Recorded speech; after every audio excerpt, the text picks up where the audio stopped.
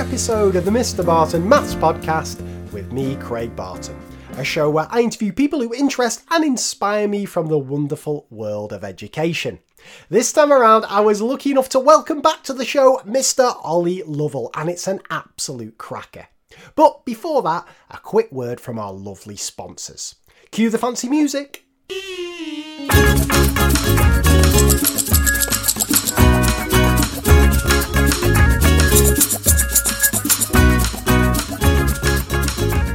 This episode of the Mr. Barton Maths Podcast is proudly supported by Arc Maths. Now, one of the biggest changes to my planning and teaching over the last 5 years is my increased awareness of the importance of providing retrieval opportunities for my students. In the past, all my thoughts and efforts went into planning questions, activities and explanations. In other words, stuff to help students get something into their heads. What was severely lacking was opportunities to help my students get that knowledge out again. By assuming that just because students could do something they'd just been taught, it must have been learnt, I found myself in a vicious spiral of teaching something, moving on, and then having to teach it again and again and again when students had frustratingly forgotten something that they once knew. The problem is, of course, that scheduling in retrieval opportunities is difficult, especially when each child in a class has different priorities in terms of what they need practice on. Mirren needs more practice of straight line graphs, whereas Josh needs to work on factorising quadratic expressions. What's the solution? Well, step forward Arc Maths. Arc Maths is an app that's currently available for the iPad, but with hopes of expansion to other devices in the future. The entire Key Stage 3 and 4 curriculum is broken down into 1,550 slightly different skills and pieces of knowledge called microtopics. Each microtopic is a set of associated questions which test that particular skill or knowledge. How are the questions chosen, I hear you ask? Well, there are 12 questions in a session, which are specifically chosen for each pupil. Question 1 is a times table multiplication, question 2 is a times table division, question 3 and 4 are revision questions, and then it starts to get really clever. The schedule of spaced practice dictates what questions are selected for the remaining questions. Forgotten microtopics appear with greater frequency, new microtopics are introduced if space allows. What about differentiation? Well, each session is specific to the attainment level of that pupil. Individual weaknesses are addressed immediately and also subsequently. So Mirren's session is different to Josh's session. What about teacher workload? Because this is the big hassle when you're trying to do this manually. Well, questions are chosen, created, delivered and marked automatically by the app. Follow-up practice questions then self-generate, gaps in knowledge are recorded and tracked automatically, and pupils create their own accounts so administration is kept to the minimum. How do students enter their answers? Well, this is where the app gets even smarter, with incredibly impressive handwriting recognition technology. Being able to draw square root signs, write indices and fractions and complex algebraic expressions without having to go anywhere near a keyboard is a massive step forward for maths online learning tools. You can also draw on the diagrams too, much as if it was a worksheet. Now, Arc Maths is designed for the classroom. It could be a 10-minute activity suitable for a lesson starter, with students working on their own devices. No instructions are needed, they can just get cracking. Or the app could be used at home, with students building it into their daily or weekly routine outside of the classroom. Now, I've been playing around with the app for a while, and it is brilliant. It can even recognise my dodgy handwriting. The app is built on research that'll be very familiar to listeners of the Mr. Barton Maths Podcast. Bjork, Rodiger and Rowe surrounding memory, and even the uncluttered interface would please John Sweller, allowing students to focus purely on the mathematics. To find out more, just visit arceducation.co.uk, and that's arc with a C, not a K. And ARC are currently looking for schools to try out their app for free. So if you're interested, there's a link at the top of the show notes page of this podcast episode where you can register your interest in a free trial. Check out ARC Maths, ARC with a C, and help your students remember what they once knew.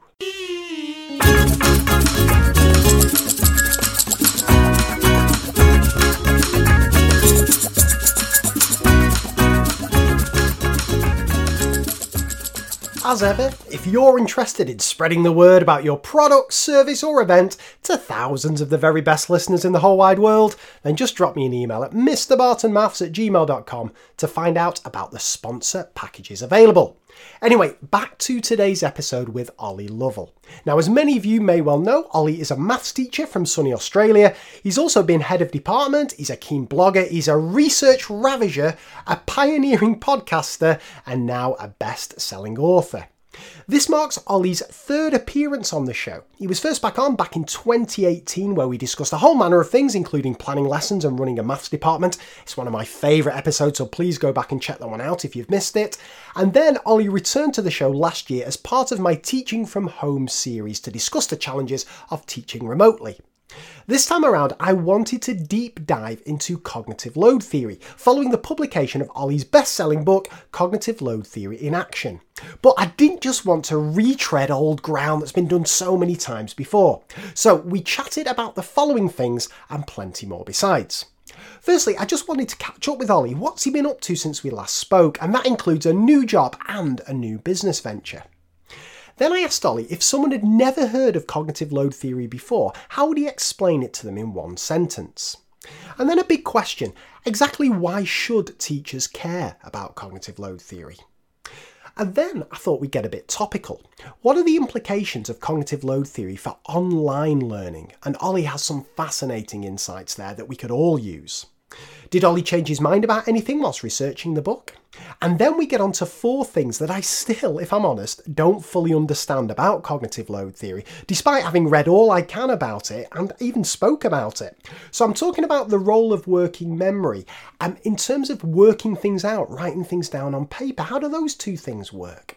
And what exactly is cognitive overload and how does it differ just from students thinking hard? Element interactivity. This is something I've always struggled with, particularly with regard to mathematics, because that's all about connections between topics, and surely maths is just full of connections. So doesn't everything in maths have a high element interactivity? And finally, we get on to goal-free problems. Aren't they just open-ended problems, or is there a difference? Now, I think this is an absolutely great episode to launch the 2021 series of the podcast. It's 5 years old, can you believe it? Ollie is super enthusiastic and super insightful. I learned so much from this interview and I really hope you will too. Just before we crack on, a very quick reminder that I have a whole host of online CPD opportunities available, both free and premium, covering a wide range of areas, and they're all at craig.barton.podia.com. That's Podia. Do check them out if you're interested. Oh, and just one other thing. If you're interested in snapping up Ollie's book, Cognitive Load Theory in Action, having heard Ollie on this show, then I'm pleased to say that John Catt, the publisher of the book, are offering a 40% discount to Mr. Barton Maths podcast listeners. It pays to listen, it really does. Just type in the code Mr. Barton 40, that's Mr. Barton 40, into the box at checkout for your discount. I'll put that promo code Mr. Barton 40 in the show notes as well, just in case you forget. Anyway, let's get going. So get your pen and paper at the ready and let me introduce Ollie Lovell. I really hope you enjoy this one. I know you will. And as ever, I will see you on the other side.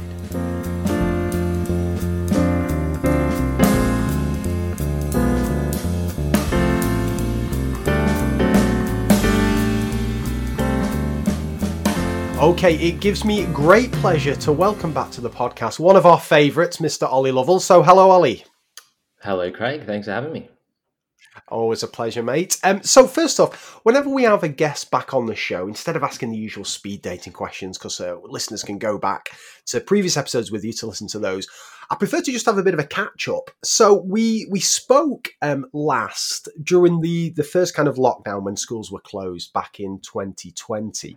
So what have you been up to since then, Ollie? Because obviously I follow you on Twitter, I get your newsletter and so on. You've been doing loads. I think we're reaching kind of peak Ollie Lovell season at the moment, where it all seems to be kicking off for you. So tell us about some of the things that's going on.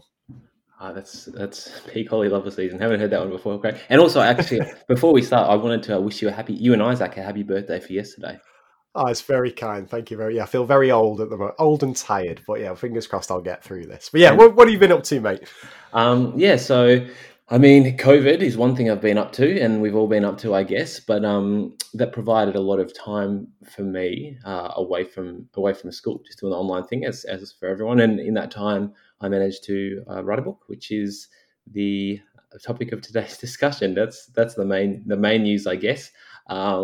Actually, my partner would probably disagree. We also got engaged, so that's some other news. Oh, congratulations, mate! Oh, Thanks, mate. fantastic. So that's exciting as well. Hey, what was the technique there? Anything special going on with the proposal? Oh yeah, all right. So this is a good insight into Ollie Lovell right here. So, um, so my partner had a ring that was given to her by a grandma. Not a nice ring, just a ring from a $2 shop. But it still meant something to her. I was starting to get pretty haggard, and I said offhand to her about a year ago, "Oh, when that breaks, I'll buy you a new one." So I came home from a bike ride one day, and she was like, "Oh, Ollie, my ring's broken." And so I went into a bit of a panic and realized that I had to carry through on my promise. So we went during COVID, during lockdown, we were going for a walk every afternoon. So just on that walk, at a nice spot, he paused and popped the question. Very nice, very smooth. I love it. I love it. Excellent stuff. Oh, congratulations, mate. That's brilliant news. Thanks, man. Just before I ask you about a couple of other things, just paint us a picture for the UK in terms of kind of lockdown and schools closing and stuff. Are you just back to teaching face to face now, or is anything different going on? Depends where you are. So here in Victoria, we're getting back. We're about to. In fact, it's my first day back tomorrow, which is Monday, and on Friday we have our first classes. And right now, it is more or less back to usual. The only restriction is on the size of gatherings. So the school that I'm joining this year, we have a chapel, and we won't be able to run chapel as per usual because there'll be too many people in one room. So we just have to spread that out. But apart from that, it's relatively similar to usual. Wow, fantastic! And that was the other thing I wanted just to touch upon. You've got a new job, right? I do, yeah. So I've joined Brighton Grammar, which is a private all-boys school, which is somewhere I thought I'd be a public school teacher for my whole life. But I was really, really drawn to Brighton for several reasons. One was they were keen to craft a role for me that kind of matched my interests really well. So they've given me a couple of classes to focus on, as well as a researcher role in their Crowther Centre, which is like a research arm. And they've just got a really unrelenting focus on research. So they've hosted Research Ed a couple of times now at their own expense. And they're really passionate about sharing their resources. So they make all the research that they do freely available to people. They allow people from rural schools to send like a person to their PD for free and things like that.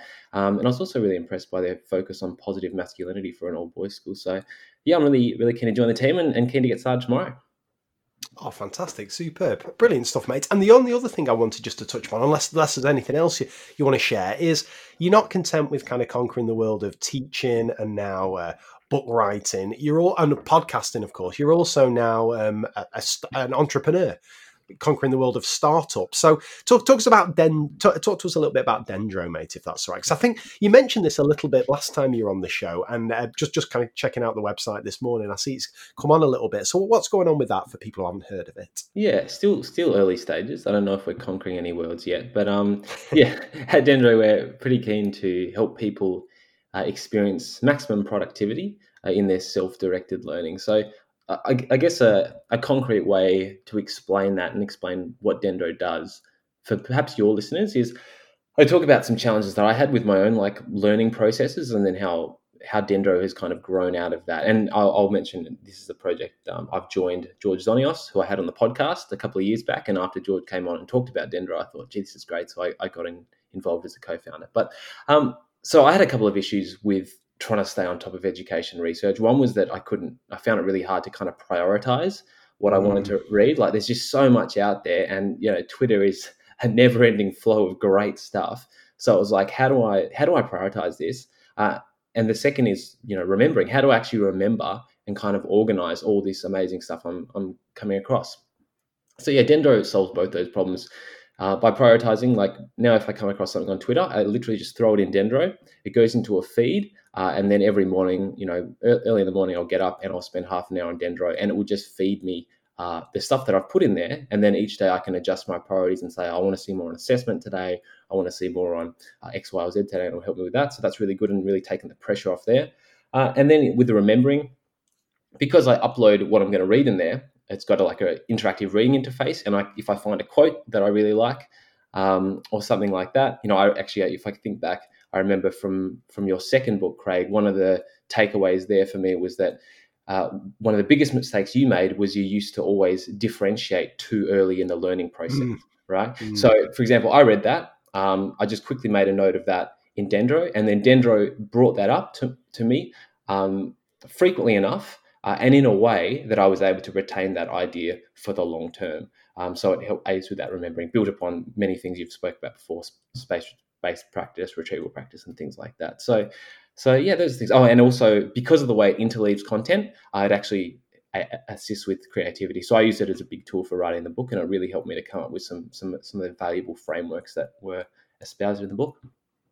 And has this replaced Anki for you now, Ollie? Because I know you're a big user of that. Is it Dendro all the way now for you, or do other tools still play a role? I use it in tandem with Anki. So at the moment, I'm using Anki for a couple of main reasons. If I have a quick note that I know I want to memorize, so for example, joining a new school, there's like 100 people I need to get to know. So I've actually got everybody's face, made an Anki card out of them, and that's going to help me remember everybody. I'll probably do it with my students as well. I don't know if I should have said that. I meant to just pretend to be good at names, but no, it's quite strategic. So there's that, and also I'm learning some German now, and I do a language exchange on a Sunday night, and I'll cut that up and make Anki cards with kind of the voice recordings from my language exchange partner, and so I use it for that as well. But for most long form stuff and education related stuff, I use Dendro now. That's brilliant. And listeners can listen back to Ollie's previous appearances where he talks about using Anki in the classroom as well. It's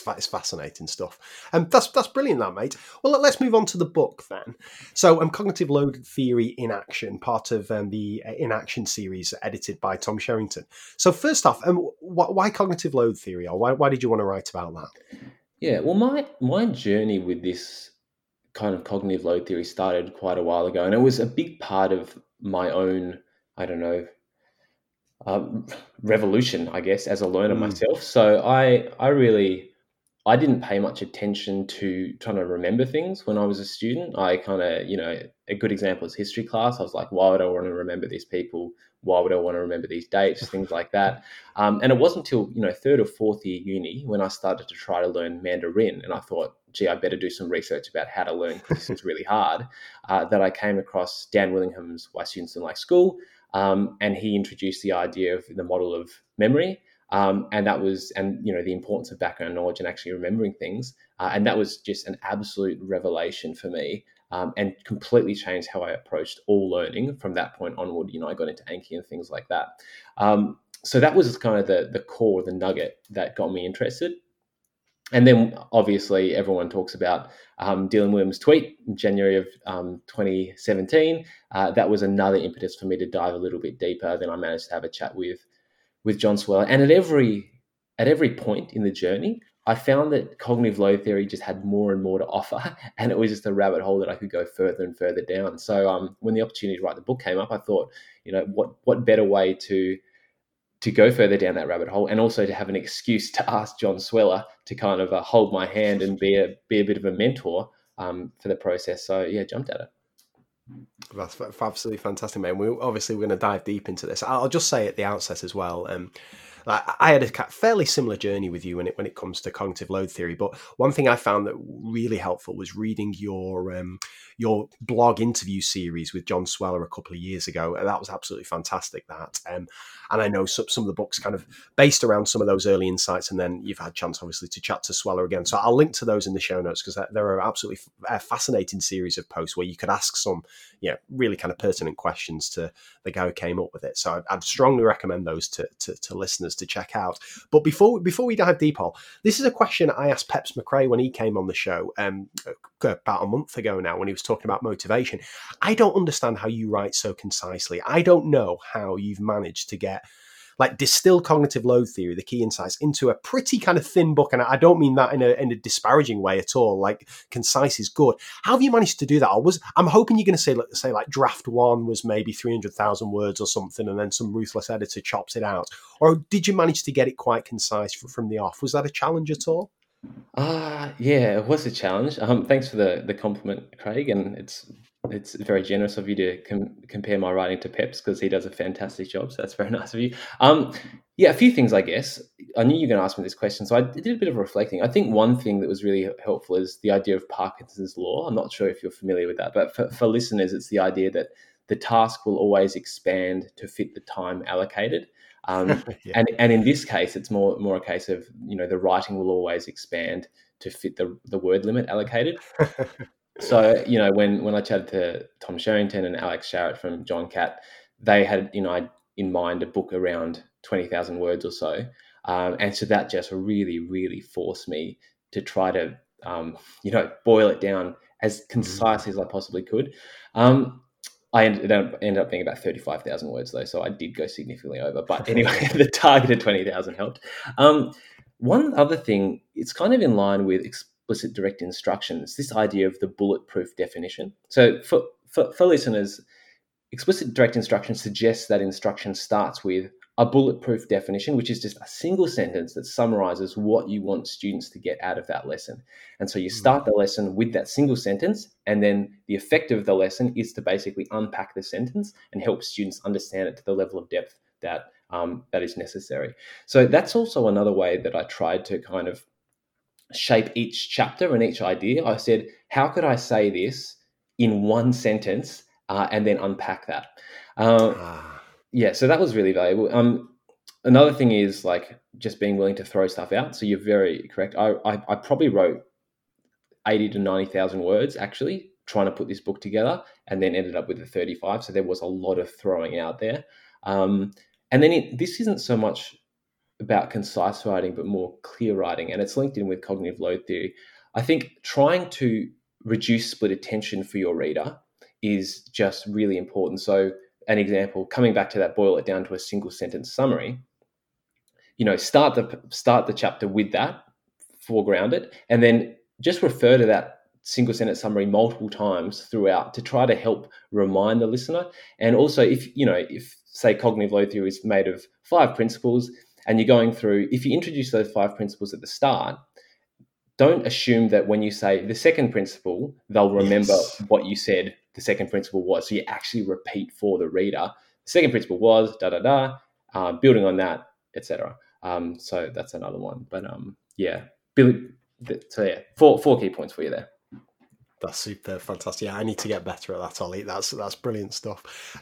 Right. Well, it's interesting. We were talking a little bit off mic just before we started recording that this is something, cognitive load theory, that you've obviously been speaking a lot about recently, and certainly over the last 5 years of this podcast, it's been probably the most recurring theme that comes up again and again. And what I want to get out of this conversation is obviously for listeners who are new to this, who are not quite as familiar, we certainly want to do a bit of an overview and so on. But also, I'm looking to cover new ground, and that's what I really liked about your book. It certainly, raised some new questions for me, got me thinking about some new things. So we're going to dive into those kind of areas. But just before we start, Al, if you were to bump into somebody randomly on the street, and in the UK this would have to be obviously at a safe social distance, and they said to you, "What's going on with cognitive load theory?" Could you sum it up in a sentence? Yeah, in a sentence, cognitive load theory is a collection of instructional recommendations based upon the science of how humans learn. Oh, give us that one more time. Oh, that was good. I like that one. It's a collection of instructional recommendations based upon the science of how humans learn. Wow, that's absolutely fantastic. And this you've kind of almost answered the second question there. But the second question is going to be why should teachers care about it? The reason I ask this is it never fails to surprise me just how controversial cognitive load theory is. I don't know if it's the same over in Australia, but certainly over in the UK. And the kind of history that I certainly pick up on is that not many people are chatting about it. Then Dylan bangs out the tweet in 2017 saying it's the most important thing for teachers to know about it. Then everybody's obsessed with it. And then comes the backlash, as always happens with kind of trends where people are saying it's it's just a model. It doesn't like how on earth do you measure cognitive load and so on and so forth, or it's completely obvious. It's what good teachers have been doing for years. So, in your opinion, Ollie, knowing what you know now, should teachers care about it, and if so, why should teachers care about it? Yeah, I mean, you've hit the nail on the head in that the one sentence summary kind of alludes to it. So, in terms of the idea of being based upon the science of how humans learn, it's kind of based upon a set of ideas that aren't going to change. Cognitive load theory isn't a fad because it is built on this understanding we have of human cognitive architecture, which is built upon decades and decades of research. And so, it's really a set of principles that are going to apply wherever you are.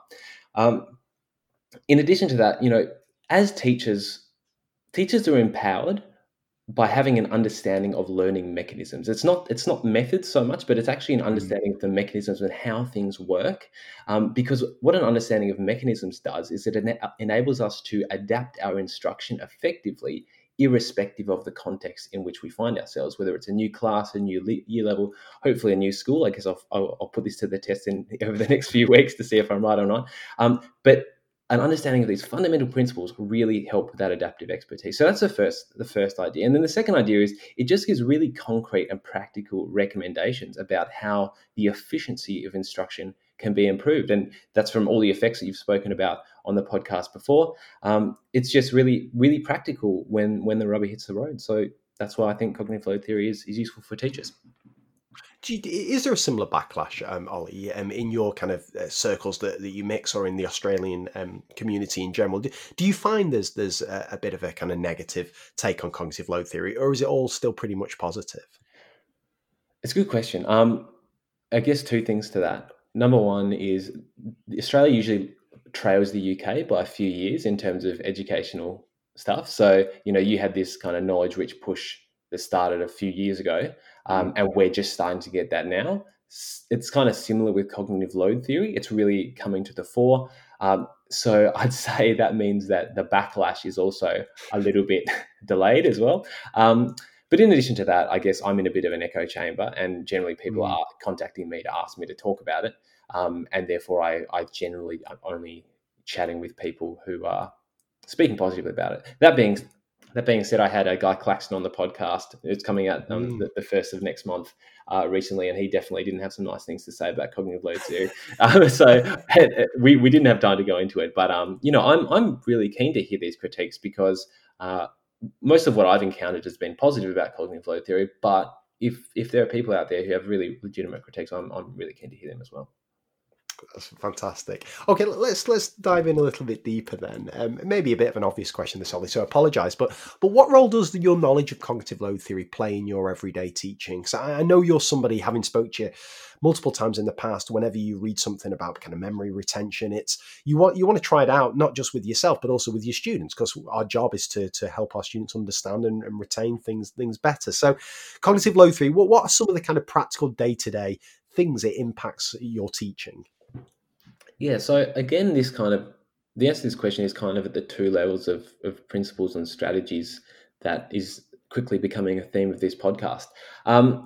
So, as teachers, we can't actually see into our students' brains, which is very unfortunate. But some of the ideas in cognitive load theory have helped me to get a better sense of what's happening in the minds of my students than I had before, and in particular, the idea of element interactivity and starting to kind of be able to see the tasks that I set for students in relation to the number of elements of novel information that my students are likely to encounter in that just gives me a better sense of whether tasks are likely to be overloading for them or manageable for them. So that's the first thing. And then the practical strategies for classroom instruction, they're all in line with the recommendations, things like the split attention effect, redundancy effect, transinformation effect, and maybe I'll talk about practical, because maybe I'll talk about them in more detail in relation to your next question, which I understand is going to be about teaching online,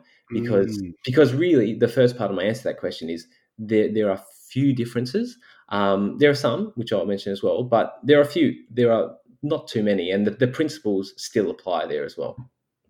I like that you're teasing the listeners there. I like that, Ollie. Okay, well, let's move then to teaching online, because this is obviously something incredibly topical at the moment, obviously in the UK with schools currently in the close to the majority of students and teachers delivering lessons online.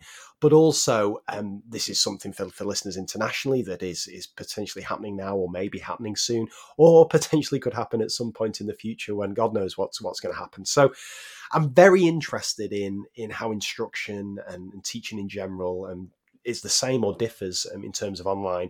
So yeah, what are the implications in your understanding, Ollie, of cognitive load theory for teachers teaching outside of the classroom? Okay. So firstly, whenever there's a new environment, there will be increased extraneous load for students, at least for a while. So when we send students into an online environment, that's new.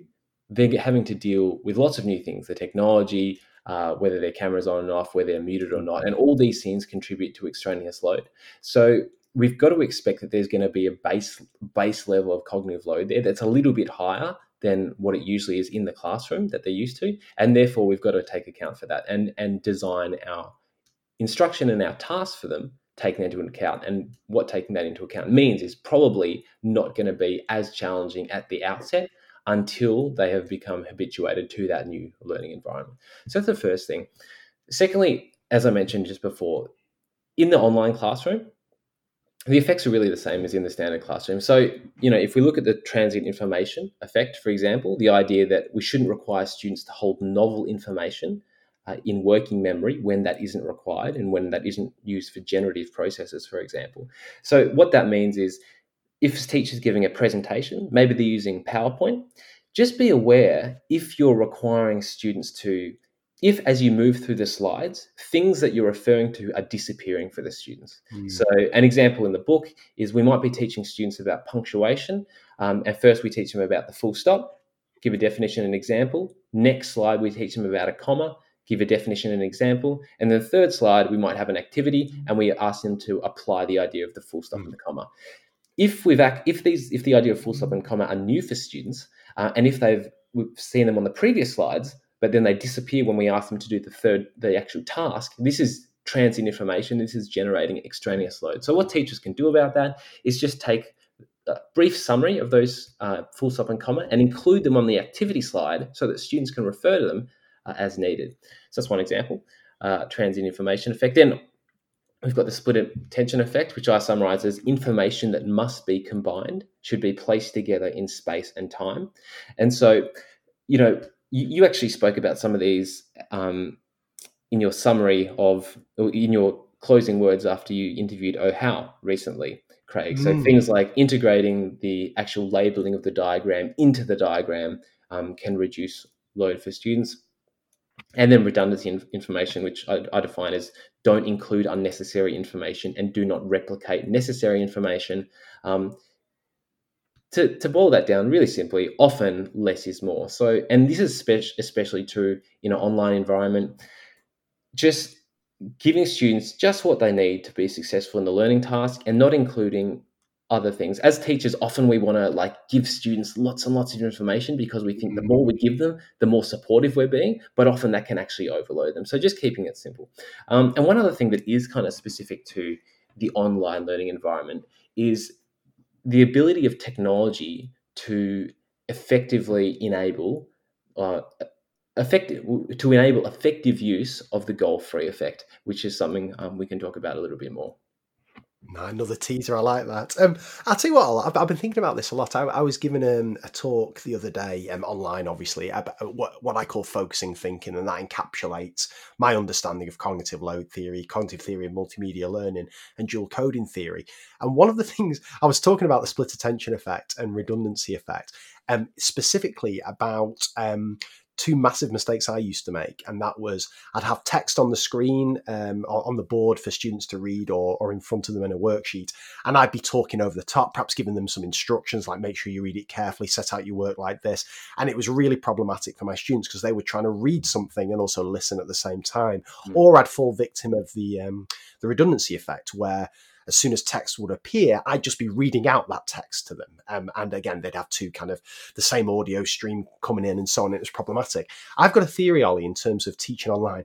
I think teachers can fall victim of those much worse when they're teaching online than when they do face-to-face. And the reason is, I don't know if you find this, but whenever I'm doing any kind of talk or a lesson or anything online, I just end up talking much more than I would do normally, because I think it's because you can't necessarily see the reaction of your students if they've got their cameras turned off, or it just feels like there's a bit of a void going on. There's just complete silence, and you can't pick up on any kind of non-verbal responses from your students because you can't necessarily see them. So I just keep talking. So like a slide will come up or something, whether it's teachers or students. And whereas in the classroom, I'd be quite comfortable giving like a period of silence for students or teachers to digest it. I'm finding myself online. I'm never shutting up. I'm giving them 2 seconds, and then I'm saying, read this. And I'm regressing in terms of my teaching ability by about 7 years at the moment, teaching online, because I just can't shut up. Do you reckon there's anything in that, Ollie, that teachers are having to kind of adjust as well? And perhaps it's more difficult. Certainly the kind of talking over written text is perhaps a bit more difficult to get right when teaching online, or is it just me being a bit kind of weird about this? Yeah, I think it's a trap, and definitely one that's easy to fall into. I know you didn't ask for advice then, Craig, but may I hazard a suggestion? Of course. Cool. So I recently had Doug Lemov on the podcast, and he just makes some excellent points. And one of the excellent points he made that I think can apply here is, one of the things that we often find ourselves as teachers saying is, do you get that? Or does that make sense? Or do you understand? Right. And this is something that we might be tempted to say even more online when we can't actually see our students. Right. And in addition to just explaining stuff more and more and more. And what Doug suggests is that whenever we find ourselves having an inkling that we want to ask a question like, you got that? Or thumbs up? Or do you get that? Do you understand? Does that make sense? What we're actually doing is we're signaling to ourselves that that's a key time to actually check for understanding, to actually use and reject self-report and actually use an ideally planned, explicit check for understanding to see if our students are following along. So maybe one way to circumvent this temptation to kind of talk lots in our online lessons is actually to sit down prior to the lesson and think, where can I insert some more checks for understanding? It'll probably make it more engaging for the students, and it also act as like a backstop to our talking, where instead of asking those kind of vapid questions or just feeling like we have to fill the void, we can actually fill the void with some questions that we've planned that check for understanding and help move that learning forward. That's good. I'll take that top tip. That's very good. Because it's interesting, isn't it, Ollie? You talked about this kind of increased extraneous load for students. It's similar for teachers. I've certainly found this. And certainly it's getting a bit less now as teachers are becoming more familiar with it. But at any time you find yourself in a new environment, whether it's a new school, a new classroom, you've got to adjust. And it's been a massive shift for teachers trying to get their heads around the technology of teaching online. As you say, the things that they would normally take for granted, just ask a diagnostic question in class. How on earth do you do that online, and so on? So it's a challenge for teachers as well as students with this increased extraneous load. And the message I always give is don't be too hard on yourself. It's going to take time to get into the flow of things and to kind of almost get back to the level of teacher that you were before this happened, because you're not just having to think about teaching, learning, questioning, and so on. There's all these other things going on. It's tough, isn't it, Al? Yeah, couldn't agree more. And, that definitely mirrors my experience as well. I barely taught a class last year in a standard form. And so that adds to the anxiety as I move into a new school and we go back to face-to-face. I feel like I haven't taught a standard lesson in a whole year almost. So yeah, it's a big, big challenge for all of us. Fantastic. Now, I'm interested in this, Ollie, because obviously you're not coming into writing and researching for this book as a complete novice yourself. You've been thinking about cognitive load theory for quite a few years. You've spoken to Sweller and so on. So I'm just interested, did you change your mind about anything whilst you were writing or researching the book? Yeah, definitely. There are a few things. So one was my understanding of what is meant by worked examples. So I guess one of the most famous findings of cognitive load theory is that worked examples are effective for novices. And I would peddle out that kind of claim. But what I actually found out was that what cognitive load theory meant by worked examples wasn't actually what I thought worked examples were. So as an example, consider the following. A teacher models two different questions that are pretty similar. Worked examples, as we would traditionally call them, on the board, and then provides students with 8 independent practice questions that are similar to follow on. So that's what I thought would be classic worked examples. I'm working my examples on the board and students are doing paired problems. Actually, that is what cognitive load theory would call problem solving. So what's actually there, we've got the teacher demonstration and we've got independent practice. But in cognitive load theory, worked examples are actually something that sits between that teacher explanation and the student independent practice. So the teacher might demonstrate a procedure, or they might exemplify some principles or something like that. But then the worked examples actually come in all of the research, and you've touched on this before with Michael Persson especially. In all the research, there are actually students reading an example, doing a paired problem, reading an example, doing a paired problem, and doing that through multiple iterations before they then move on to that independent practice. So I think that has some interesting implications for how we actually plan our own lessons, and compare and use the findings from cognitive load theory to justify something that they don't necessarily support. So that's one thing. Yeah, just on that, Ollie, it's fascinating to see, and you're right. I've had a couple of discussions with Michael Persson about this. Well, why is that, Ollie? Because one of the things I love about cognitive load theories is, as you've alluded to, it's got loads of kind of practical classroom applications. There are ideas I can read about split attention, and I can think, right, I'm literally going to change this for the next time I see my students. I can make an improvement there. I kind of found something similar when I was reading the worked example approach. I just assumed that worked examples were what teachers assume worked examples to be. Is there research into what we would traditionally call a worked example, as far as you're aware, where a teacher models something on the board and then students do practice? Does cognitive load theory, do studies kind of touch upon that method of teaching and compare it to either students studying worked examples or just kind of doing independent problem solving, or is that just a bit too tricky to measure, do you think? Yeah, no, so what I just described there as what we would traditionally think of as worked examples, that is actually what is used as the problem solving condition within the study. Yeah, this is why it blew my mind so much, because it's like what I was doing is the thing that cognitive load theory said is not as good as the worked examples, which is the alternating approach or a more structured fading approach. So yeah, it's perplexing and a challenge for us all. That is interesting. And I wonder, final one on this, just before we move on to even more things I'm confused about. There's a kind of long-running debate between myself and Michael Persson about the best way to do this. And we both kind of like the worked example, your turn approach. And we also both like the notion of what the stage in my worked examples that I call narration, where kind of critical questions are asked about the worked example and students have to think about it, like, why did I add a 7 there? What am I doing on this line? And so on and so forth. But we do it in completely different ways. I do what Michael called a rollout approach, where, as you described there, I would do this on the board, kind of rolling it out one line at a time and then asking kind of key questions about it. Whereas Michael would do the complete worked example is there for students to read, and they would have the kind of full picture in front of them, and essentially they read it at their own time. Do you have a sense, Ollie, in what you've kind of come across there, that one way is better than the other, or is a kind of mixture the best way to do things, or different ones for different contexts? Do you have any take on that in terms of worked examples specifically? Craig versus Michael, the ultimate showdown. Yeah, it's the big one.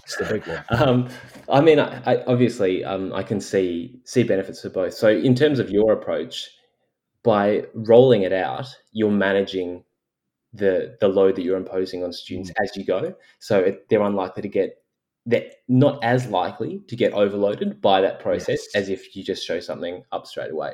Conversely, I think that actually learning to read a worked example as students would find it in a textbook is a really key skill for students to learn. And how are they going to learn that if we don't actually give them practice that and scaffold that? Something else that I particularly like about Michael's approach is the way it eases the burden on the working memory of the teacher, right? So especially for a new teacher, if actually modeling that mathematics for the students is likely to be something that's not automatized for them, which has definitely been the case for me when I've been teaching higher level maths at year 12 for the last couple of years. It's just not automatic for me. I have to think about it. That's actually taking up quite a bit of my working memory space. which reduces my ability to sense where my students are at in understanding the example, to explain concisely. I'm facing the board, so I'm looking away from them. So in that context, and listening to Michael speak on your podcast, I've actually tried that, and in those instances, I've found that to really ease the burden on my own working memory as a teacher. So which may even, if say the rollout approach were to be more effective, period, with the additional cognitive resources freed up on my part, that I get the sense that actually overcomes any deficiencies in the all in one go approach, because I can be a better teacher. Wow, yeah, that's I'd never thought of it exactly in those terms. I kind of, for me, a big advantage is like my writing's terrible, Ollie, and like honestly, and that like is the definition of extraneous load. Trying to read one of my flipping examples are absolutely terrible. I really like the fact that I can pre-prepare something and make it neat, but I never thought about actually the complexities of the mathematics, and I can just free up all my attention to focus on reacting to the needs of my students. Yeah, that's interesting. I'm kind of doing a bit of a combo approach at the moment, rolling them out when I initially introduce an idea, and then when it starts to get a bit more sophisticated, the examples, then doing kind of Michael's approach with that. Yeah, that's fascinating. Thanks for your take on that, Ol. Well, what I want to move on to now is four things that I'm still confused about, or that I get asked a lot about cognitive load theory, and I simply don't have a good answer. So what I'm hoping here, Ollie, is that you can just solve all my problems, and I can just wheel out the good stuff here, and all my issues will be resolved. So my first one is that obviously cognitive load theory is focused a lot in terms of the limitations of working memory, not overloading working memory, and so on and so forth. But what I find fascinating when I read a lot of the studies, and it's interesting that a lot of them are based on mathematics. Mathematics seems to be quite a fertile ground for thinking about cognitive load theory. There never seems to be this option for students to write things down. So it's all like in the classic problem where you kind of multiplying by a number, then subtracting a number, then multiply by that number again and subtracting a number. I just kept thinking, well, if they had a pen and paper, they could just write down each line of working. Why are we trying to hold up everything in our working memories? So what role does kind of writing things down and showing your work in, so you don't have to try and retain information? What role does that play in terms of your understanding of cognitive load theory, and specifically in terms of reducing the burden on students' working memories? Yeah, I think it plays a huge role. Like you, I can't actually think of that coming up in the research much. Although one place it came up was in talking about journaling and helping students reflect. And it was talking about how allowing students to write down their thoughts eased the burden on working memory of reflection. So that was interesting in a similar vein. But I mean, I've actually had this experience myself throughout the writing process. So, you're trying to write a chapter or an article or whatever it may be, and you're collecting all these bits of information, and you put them all onto a Google Doc or a Word doc or whatever it may be. And there's like 50 different ideas. And it's like, how on earth am I going to try to put these in an order that makes sense? Yes. It's just a immensely cognitively demanding task. And so following a podcast with Oliver Caviglioli, where he talked about this spatialization metaphors and containers and paths, and the idea that, well, it's quite involved, but the idea that all ideas are objects. What I've started to do is take those ideas, write them onto little cue cards, put those cue cards on my floor, and just move them around. And so I've actually, turned those big paragraphs into simple sentences, group those simple sentences on the cue cards into kind of containers or small packets of 5 or 6 ideas together that are then represented by one overarching theme, and then just simply sequence those themes along a path or a narrative kind of structure, and lo and behold, there's the chapter. And so I was actually, finding the writing process to be really cognitively overloading until I worked out this method of using writing to ease the burden on my working memory after Oliver Caviglioli's suggestions. And so even in my own experience, I've found it to be really powerful. That's interesting. And again, it's the most obvious thing in the world, but you'd always advise students, right, to write stuff down. That's why we do it, isn't it? In maths, there's no point. Well, there's kind of two parts to this, I guess. there's no point trying to juggle everything in terms of working memory and do everything at once. If you've got a pen and paper and you can kind of keep track of where you're up to by writing down your lines of working, you're less likely to make mistakes, you're less likely to encounter cognitive overload. But I guess the flip side of that is, because there's a danger that you take that argument to the extreme in the sense that, well, students don't need to remember anything because you can always look it up and write it down. And we know, I mean, that argument's been wheeled out many times and dismissed many times by the likes of Daisy Christodoulou. But there is this balance, isn't there? There's obviously a huge advantage to having facts and things automated so you can pull them into working memory and juggle them with new information. But also there's a huge advantage, particularly in mathematics, of kind of writing down the steps of the problem where you're up to. Is that all fair enough, Al, do you think? Yeah. And I think you've hit on a really good distinction there. And the way I'd pull that apart is the time period over which we are talking about the learning or the problem solving here. So if we're talking about a single instance of a student trying to solve a problem over a short time period, a few minutes or something like that, then writing it out is going to ease the burden on their working memory in that instance because they're not trying to hold it all in working memory in one go. As soon as we start to extend the timeline to kind of durations that students have time to get the information into their long-term memory, suddenly the writing becomes less important, and the act of actually trying to get that information stored in long-term memory, chunked and automated, is what's going to ease the working memory burden for them the next time they try to solve a similar problem. So that's, I guess, a distinction I'd try to draw out from what you were saying there, which was great. Yeah, that's super useful. I like it. Fantastic. Right. Second thing I'm confused about, Ollie. Now, this comes up a lot, right? So I really like this notion of cognitive overload. I really like this idea that working memory just gets overwhelmed. And once that point happens, and proponents of cognitive overload will say that no learning takes place because some people define learning as a change in long-term memory. So if you're not successfully processing the information because there's just too much going on, you're not going to be learning anything. Now, the problem with that is that it kind of really goes against something that I was taught a lot in my early years of teaching, that struggle is really good. You want students really struggling, really scratching their head, really wrestling with problems, because that's when learning happens. And Rob Coe speaks about how learning happens when students think hard. So this often comes up both when I'm wrestling with it myself, but also when I'm lucky enough to do talks and workshops about this idea that what's the difference between this really good struggle where students are thinking super hard about something and they're going to be learning from it versus this kind of bad struggle where it's kind of tipped over and they've reached cognitive overload. Any thoughts on that one, Al? Yeah, well, I'd say there's a couple of ways that the struggle can be unproductive. So one comes from the distinction between intrinsic and extraneous load. And we didn't talk about it before, but the way that we could characterize the fundamental recommendation of cognitive load theory, it is to reduce extraneous load and optimize intrinsic load. And what that basically means is reduce anything that is going to cause students to think about things that are not related to the fundamental learning that needs to take place. That's your extraneous load, and that's what we're reducing. And optimizing intrinsic load means any cognitive space that is freed up by reducing those extraneous things, we should actually fill with intrinsic load, which is information or ideas or thinking that's related to the key learning intention. So one key way that students can get overloaded in a negative way is simply if they're, and maybe it's not even getting overloaded, but if the vast majority of what they're thinking about is extraneous to the core learning.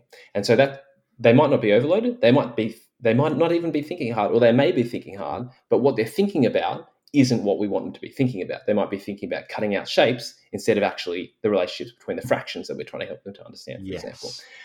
So that's one thing. But then there are times when the actual intrinsic load could be too much for them. Ideally, we want them to be working at the limits of their capacity on intrinsic tasks, and that's probably what Rob Coe's talking about.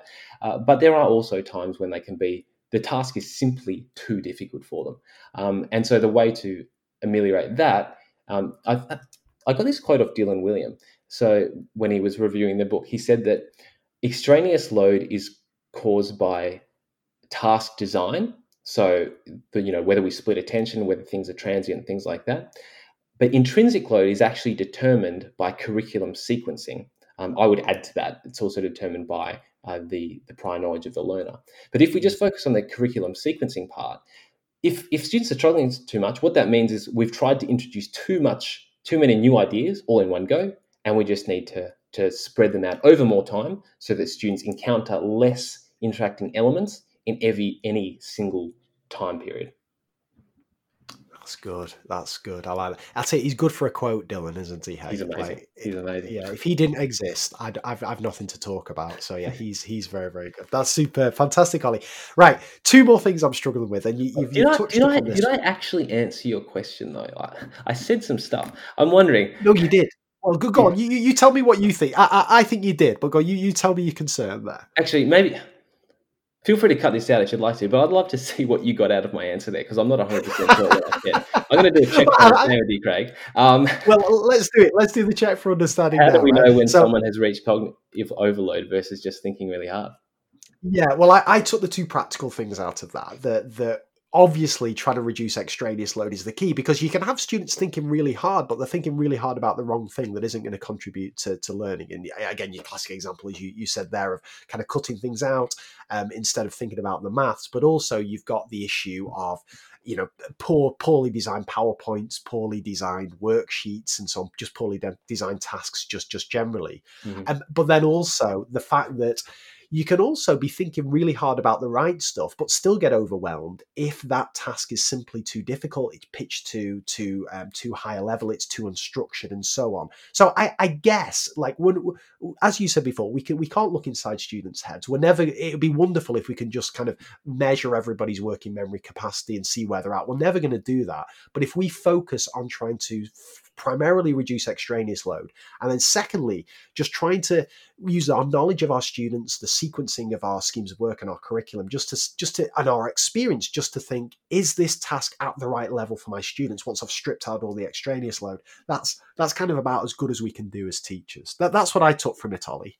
Oh, good teamwork, Craig. Good teamwork. That's good. That's good. Right. Oh, I want to talk about this now, this element interactivity, right? Now, I'm going to be honest with you here, and this is, I shouldn't be confessing this, but I'm going to. So I do quite a bit of talks, as I say, about focusing thinking. One thing on those talks I don't even go near is this element interactivity, because I get really confused about it. And the thing I get confused about, I like the notion of it, the sense that, well, my understanding anyway, that if you have a task or a new idea, how many other ideas does it connect to, or is it a very isolated kind of idea that you can just teach kind of separately, and so on. But the reason I steer clear of this is, in terms of maths, I just get the sense that maths as a subject, everything's got this high element interactivity. Like, all maths builds upon maths that's come before it. There's very, very few topics in maths that I can simply teach without any kind of assumption or check for understanding of prior knowledge. It all seems connected to me. So just give us your understanding of this concept of element interactivity, Ollie. And do you agree that maths is a topic with high element interactivity? And if so, what are the implications of that? So I guess the thing that I'd be keen to emphasize here is that, first of all, element interactivity is the source of all cognitive load. So whenever we talk about students getting overloaded, it's because we've introduced too many elements. And as we've talked about already, those elements may be extraneous to learning, or they may be intrinsic to learning. But more importantly, in relation to this question, what constitutes an element is not something that is fixed. Mm-hmm. What constitutes an element is in large part dependent upon the prior knowledge of the learner. So, if a student doesn't know their times tables and we're getting them to expand brackets in a way that requires using their times tables, then that might be a task that's high in element interactivity. However, yes, if they've managed to automate their times tables, then it could be a task that's very, very low in element interactivity. And as we were talking before, we'd hope that for a teacher demonstrating that procedure, it was actually a task that chunked and automated in such a way that they barely had to think about it, so they could focus on their explanation, what their students are doing in their classroom, and things like that. So I would be careful saying that all of maths is high in element interactivity. I would say that all of maths has the potential to be high in element interactivity, but it depends in vast part upon the prior knowledge of the learner. And to build on that, like, anything can be high in element interactivity. If I use the sentence, I just moved into a new house, that's pretty low in element interactivity for us. But for a child who's still learning those words, that could be quite a high task in element interactivity, especially if we were talking about writing that. For both of us, we've chunked and automated all those words, and that sentence would be something very easy for us to either read or write. But for a student still learning how to write the letter H, even writing the letter H might entail three separate elements, one vertical line, another vertical line, and a horizontal line.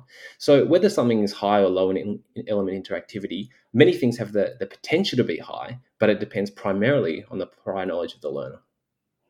That's nice. Now that has become really clear for me, Ollie, now. And that for me is a good example of how cognitive load theory can become a real practical thing. So if you take something like split attention effect, that is something that once you're aware of that, and that it's a bad idea to have information separated, it's a bad idea to have kind of multiple sources of information coming at students if they're presented, in a suboptimal way and so on. That once you read that research, you think, right, okay, I can improve my PowerPoints, I can improve my classroom, I can improve how I talk to students. Element interactivity for me was always something that it seemed a bit abstract. I couldn't get my head around it, but now I can see from that it's a real practical thing. There is you've just got to assess the prior knowledge of your students before you're introducing this new task. So use your bracket example is a brilliant one. If you list kind of the prior knowledge that students need in order to have the best opportunity to learn this new idea of expanding brackets, obviously an understanding of algebraic notation is going to come in there, as you mentioned, times tables and so on. If you get a list of those and you, for me, ask a diagnostic question on them or some form of check for understanding, if your kids are fine with them, then they've got a real good chance of understanding the new idea, because it's going to have a relatively low element interactivity. But if they get those kind of initial check for understanding questions wrong, then it's going to really reduce the chance of them understanding this new idea, because they're going to be focusing on those elements that comprise this new idea, or sometimes what I would call the atoms that comprise this new idea. Is that the kind of practical takeaway from it, Ollie, that you get? 100%. And you've written about this yourself, Craig, in your second book, when you talked about using that strategy, write a line, leave a line. So if I were to relate that to the idea of element interactivity, what you suggested was that experienced teachers often find it hard to discern the number of interacting elements that their students will encounter in a given problem. That is because they've chunked and automated many of the steps required, so they simply don't see them anymore. So if I recall your strategy correctly, what you suggested is that teachers who are trying to construct a worked example for students actually will write a line of that working, then leave a blank line, and this is in the planning process, not in the actual classroom, write a line, leave a line, write a line, leave a line, till the problem's completed. And then they actually go back and say, between this first line and the second line that I have written, is there actually some implicit process that I skipped over because I just didn't notice it, but that is not going to be implicit and automated for my students?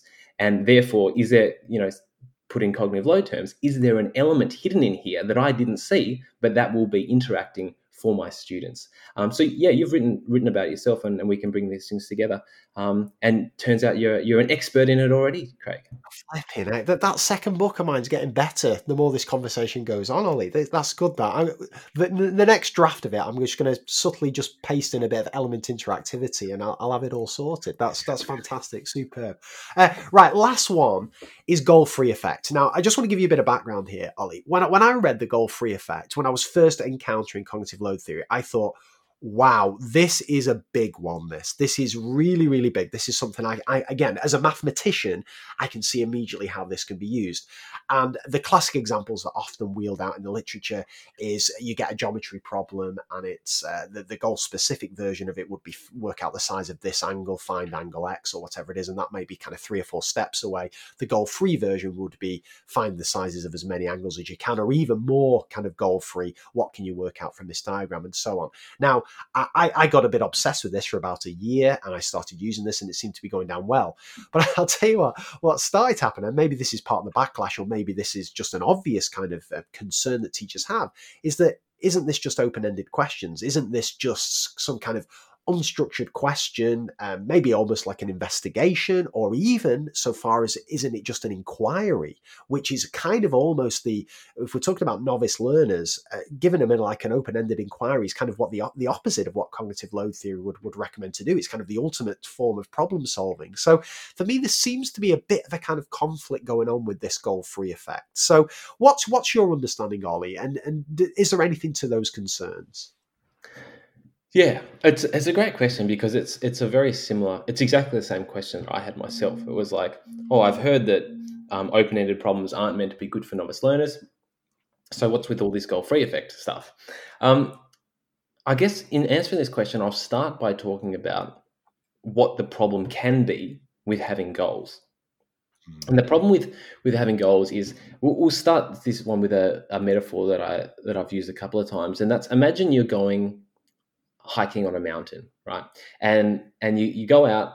There's two ways to there's probably many ways to approach this, but consider the following two ways to approach it. Firstly, you go out and you're like, my goal is to get to the top of this mountain. That's all I'm worried about, no matter what. And so as you're walking, you're not actually looking around you at all. You just keep on like looking to the top of the mountain and thinking, am I getting closer to the top? Am I getting closer to the top? Every time you reach a fork in the road, you look at the top of the mountain and say, which direction do I need to go to get me closer to the top, et cetera, et cetera. If you were to come, so that's one approach. A second approach is you go for a walk and you're like, well, actually, I'm just going to pay attention to my surroundings. Like I might get to the top of the mountain, might not too fast. I'm just going to pay attention and walk around. And so you notice this little moss on this side of the tree. You notice this interesting fork in the road. On one side, there's a red flower. On the other side, there's a blue flower, et cetera, et cetera. So, in the first case, you definitely get to the top of the mountain. In the second case, you may or you may not. But then imagine that both these two people come back a week later, and instead of the mountain being a nice clear day like it was the first time, suddenly there's just like mist everywhere, and you can't actually see the top of the mountain anymore. The question is, who would be able to find their way around the mountain better? Well, Nice. if we think about the first person, right, they haven't actually paid attention to their surroundings at all. They just looked at the top of the mountain and then got there and then like ticked the box. The other person, they've actually paid attention to the environment. They've actually learnt the environment. And so even with the mist there, they can still notice that piece of moss on the side of the rock. They can still notice those two flowers, and therefore they have a better sense of the terrain. So this is one example. Well, this is an example of one of the ways that goals can actually reduce learning for us. And this is actually the reason why Dylan Williams says the cognitive load theory is the most important thing for teachers to know. That is, cognitive load theory and the goal-free effect more explicitly shows us that students can attain goals, such as getting to the top of the mountain, without actually learning anything in the process, such as the environment of the mountain. So that's the first issue with the problem of goals. It shifts students' attention to the outcome, which, more scientifically we call means ends analysis, and that shifts their focus, or can shift in some instances their focus away from learning. So that's the first thing. The second issue that sometimes occurs with goals is that it can increase the number of interacting elements. I'm not sure if you've seen this as yet, but on page 143 and 144 of the book, and I'll share these images with you in PDF form so you can share them with your readers. Do you actually have a copy of the book there? I have, yes. Okay, so if you go to page 143 and 144, I've actually drawn a diagram of the number of interacting elements that a student is going to encounter. This is, a hypothesis, as we've talked about. Number of interacting elements always depends upon the student's prior knowledge. But for an average student attempting this question, doing a goal-free version of the find the angles in this triangle versus a goal-specific version. And as you can see, for a student who's just told, find the angles in this triangle, in this particular diagram, there are only 5 interacting elements. One is I have side A and the first angle. Then there's 2 more. That's I could use sine or I could use cosine.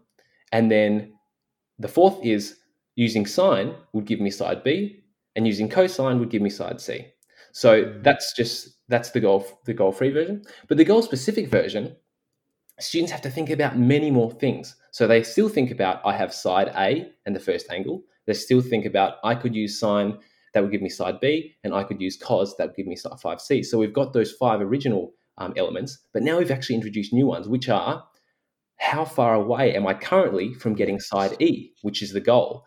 And then they have to also ask, if I did calculate side B, would that get me closer to side E? Or if I calculated side C, would that get me closer to side E? So actually introducing a goal can introduce or increase the number of elements that students encounter. So before I go any further, did you want to say anything about that? No, just two things, just very, very positive things. I love the mountain analogy. That's really, really clear, and I really, really like this.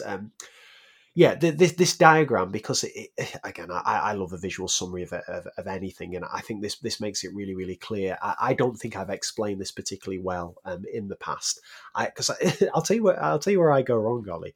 It's sometimes I try and make the distinction between kind of goals. Well, I even get this muddled up. I'll be perfectly honest with you.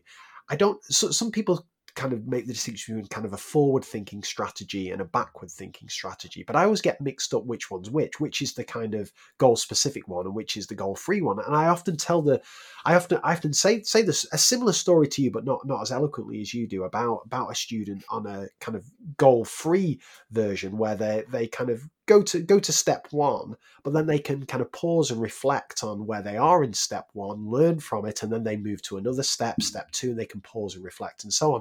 But all the time I'm saying this, I keep thinking, well, you can kind of do that in the goal specific version. Like if you kind of get to step one and then you reflect, how far am I, which way do I need to go? But I guess it's just a bit more kind of overwhelming. There's a bit more for the students to kind of take in the goal specific version, because as your diagram clearly shows, you've got these additional questions. Crucially, the one I really like there is, will working out this get me anywhere closer to my goal? Whereas that question just completely removed if you don't know what the goal is. I don't know if that rambling made any sense at all, but to summarize, yeah, it's made it a lot clearer for me.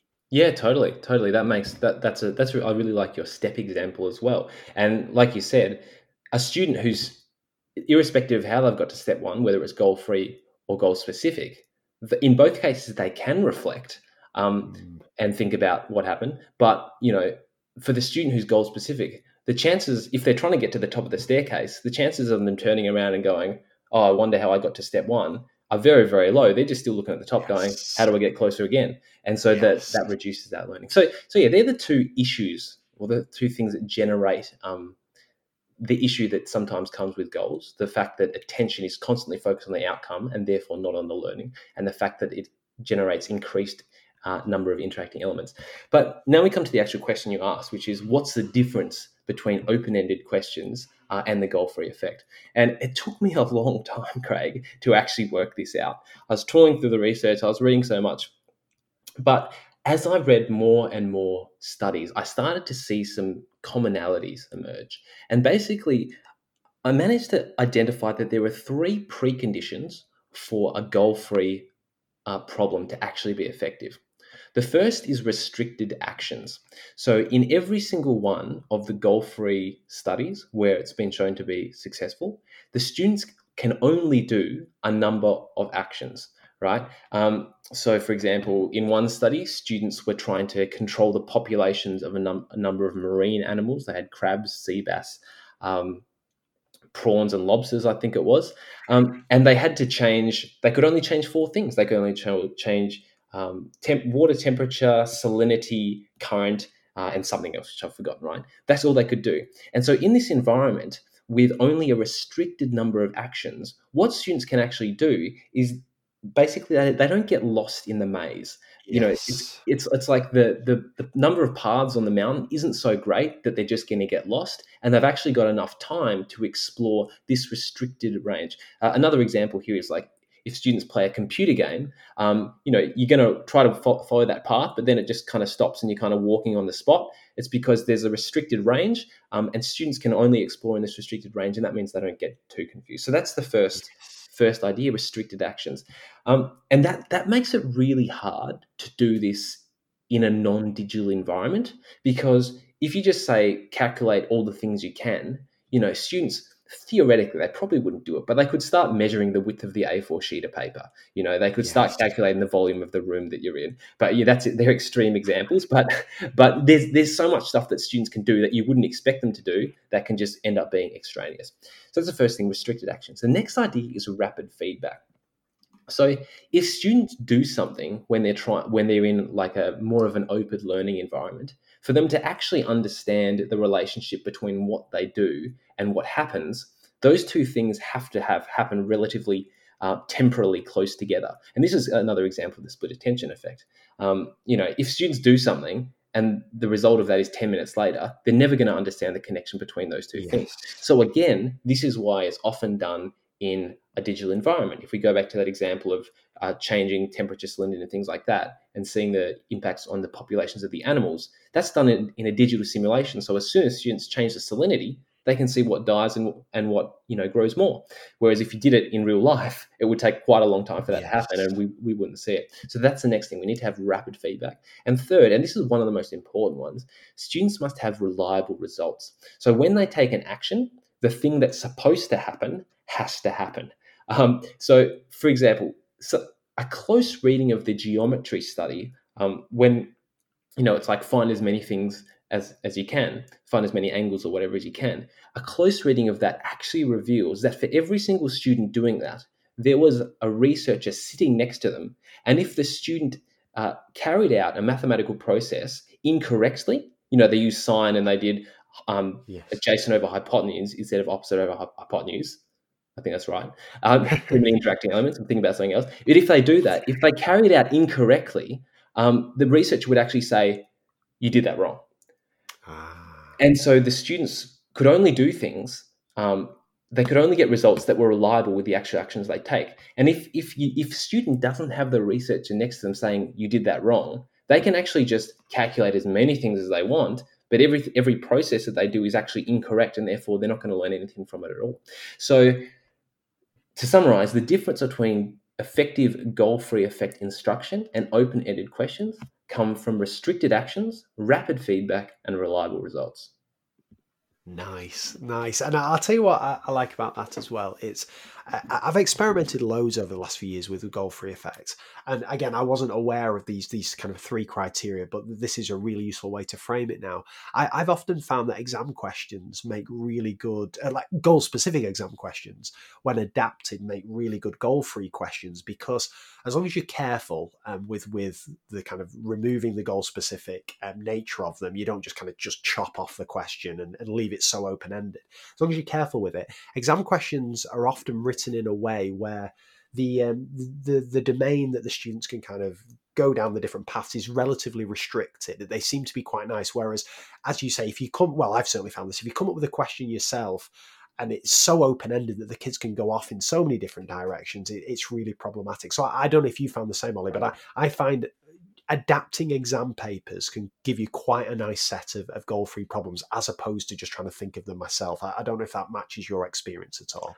Yeah, look, if I'm honest, I can't say I have ever felt like a goal-free thing I've attempted in the classroom has been a raging success. That's interesting. It's really hard to do. One thing I have started to do more when I do goal-free stuff, and this is because of reading the research and realizing that the vast majority of these studies are carried out in digital learning environments, is I've started to do it more in my physics class with simulators. And again, simulators are fantastic because they have restricted actions. Students can't just do anything. They can only move at so many levers. Rapid feedback, they get the ideas straight away, and reliable results. Sometimes if you've got a broken piece of lab equipment, students can come to, erroneous conclusions, but that just doesn't happen in a simulation because it always works every time.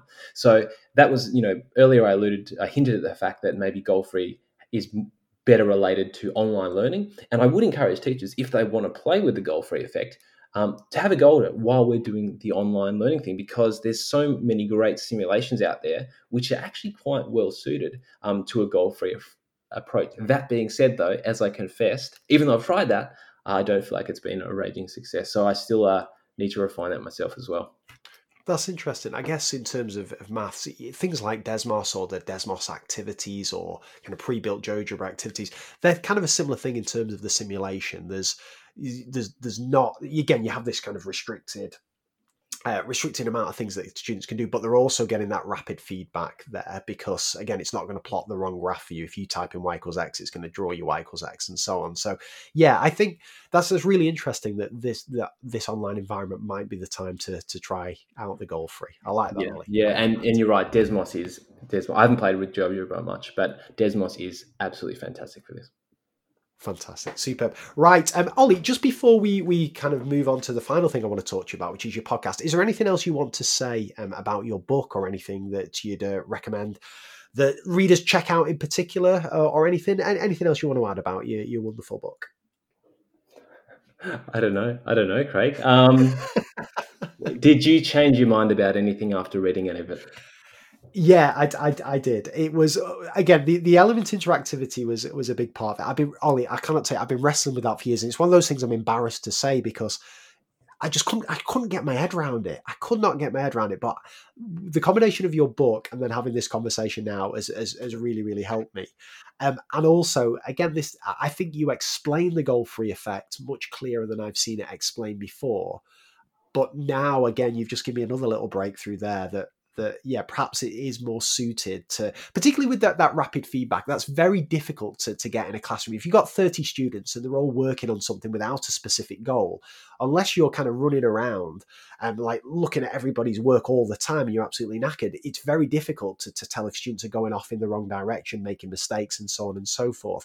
Whereas, yeah, I never made that connection that actually, if they've got a piece of software that is almost going to stop them going wrong, but still give them that kind of freedom and creativity to kind of take their own routes, that's going to be really well suited to the goal-free effect. So yeah, I really, really like that. Look, I'm a big fan of the book. I'm just jealous that you can write so concisely, that you can take such a large body of work, whittle it down into the kind of key things, but also make it really practical as well. So yeah, I'm a big fan of it, Ollie. Thanks, Craig. It's nice of you to say. And as you know, your work has inspired and definitely educated me a lot over the years. So it's an honor to be able to return the favor in some small way. That's very kind. Very kind. Right, mate. Right. Well, let's move on to your podcast. Now, well, we're just being nice to each other now. So let me lower the tone a little bit here. It's really interesting, right? Like whenever I first started the podcast, anytime a new podcast came along about education, I was really annoyed, because I thought, look, I'm doing this. I don't need anybody else. I don't need anybody else doing this. And yours popped up, and I thought, for a while, I don't want to listen to this. I don't. But then you had some really interesting guests, and I always remember. I don't know whether it was Adrian Simpson or someone else. There was one episode that fairly early on that really, really hooked me in, and I thought, wow, this. It was the Andrew Martin one. You referenced it quite. Yes, Andrew Martin. That's exactly the one. And I thought, whoa, this is a good podcast. So now I tolerate your existence now, Ollie. Like, I wouldn't say I'm happy about it that you're bombing around with this podcast where you managed to go really in depth with some absolutely fantastic guests. But I tolerate. I'm over the fact that your podcast exists, and it's a wonderful podcast for those people who haven't listened to it. I think you made a smart decision to kind of do it once a month. It means that you can put a lot into those episodes, and I know you do a hell of a lot of research, and your questions are absolutely fantastic. So for people who haven't come across your ERRR podcast, again, just like cognitive load theory, how I asked you to sum it up in a sentence, how would you sell the dream of your podcast to people who haven't listened to it? What are you trying to do with it? Sure, happy to do that. But before that, I have to send a counter blow back to you, Craig, based on what you just said there. I was very similar when I found about your podcast, actually, Craig, because I actually created the ERRR because I found that there were a lot of education podcasts out there already, but I didn't find that there was one that went into the level of depth that I wanted. I found that they would often be, like a little half an hour podcast that talked about some strategies, but they really didn't have that substance that I was really, really hungry for. And so that's actually why I created the ERRR podcast. It was because I wanted to have access to these researchers, these authors, these teachers around the world who I knew had really deep ideas, but who I felt were being hampered by like the limit of a 30-minute time slot or something like that.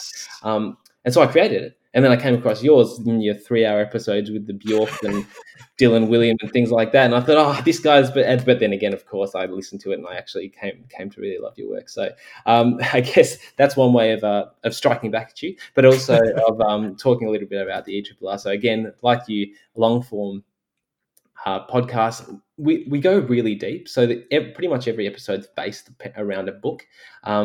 And I try to draw out themes over time. But I think something else that I really try to do is, as well as being deep, I try to keep the podcast broad and balanced. So I purposefully seek out people whose theories and ideas don't necessarily mesh with my current understanding of education. And I have them on as a way to challenge myself and hopefully in some ways challenge them as well, and to really crack education open. Because I think, things get so partisan in education, especially recently. And we all know Yes. about the Twitter debates. But actually, when you sit down with someone, instead of just having a Twitter argument with them, when you actually sit down with them, I like to have my camera on. You've limited me to just audio only takes. I'm very unhappy about that. But when you sit down with someone, you can see their face, and then especially when you ask them, as you do, a little bit about their backstory and find out who they are, where they've come from, and the kind of life experiences that have shaped them up to this point, it makes it very hard to kind of blanket dismiss what they're saying. Yes. And it really encourages you to go deep and find the value for you or in their message. So that's something else that I try to do with the podcast: be broad and balanced, and really bring in a diversity of voices. Yeah, it's interesting. I took a little break from my podcast. I reached my 5-year anniversary in December 2020, and I just wrote a thread of tweets just about kind of 10 things that I've kind of learned and been reflecting on over the last 5 years. And that's exactly it. One of them was that, I can't remember exactly how I phrased it, but something along the lines of like, nuance can be lost in a 140 character tweet or 280 or whatever it is these days, but it's very hard to lose that nuance over a 3-hour conversation. And you can't, as you say, you always get to the bottom of exactly why people think the way they do. And the thing I always come away with is that every single person we speak to, Ollie, their sole goal is to improve the learning of students, whether they're a teacher, whether they're a researcher, whatever it is. That's all everybody wants to do. And it's just people have different views on how to get there. But we've all got that shared common goal. And once we establish that, then we can have a really informed debate about it. And it's, I don't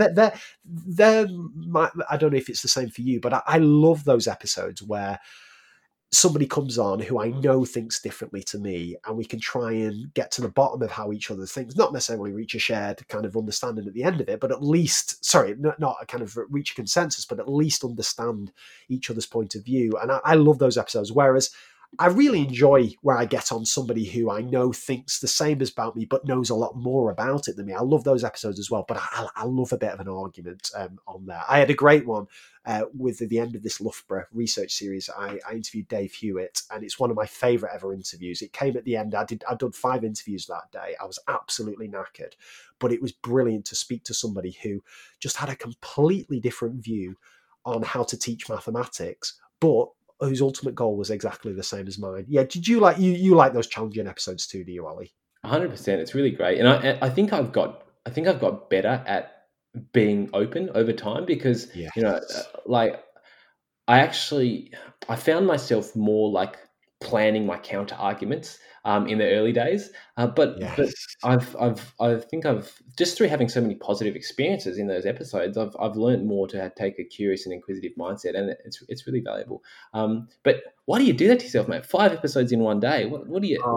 Well, I did 5 on the Friday, 5 on the Monday. My wife was like, "What the hell are you thinking?" I just thought I was batching. It's classic Tim Ferriss. I thought I'd just batch it all together and it'll be brilliant. But they were, honestly, I couldn't even speak by the end of it, let alone think. But yeah, I got through it. It was a good idea at the time. I will never be doing it. Never be doing it again.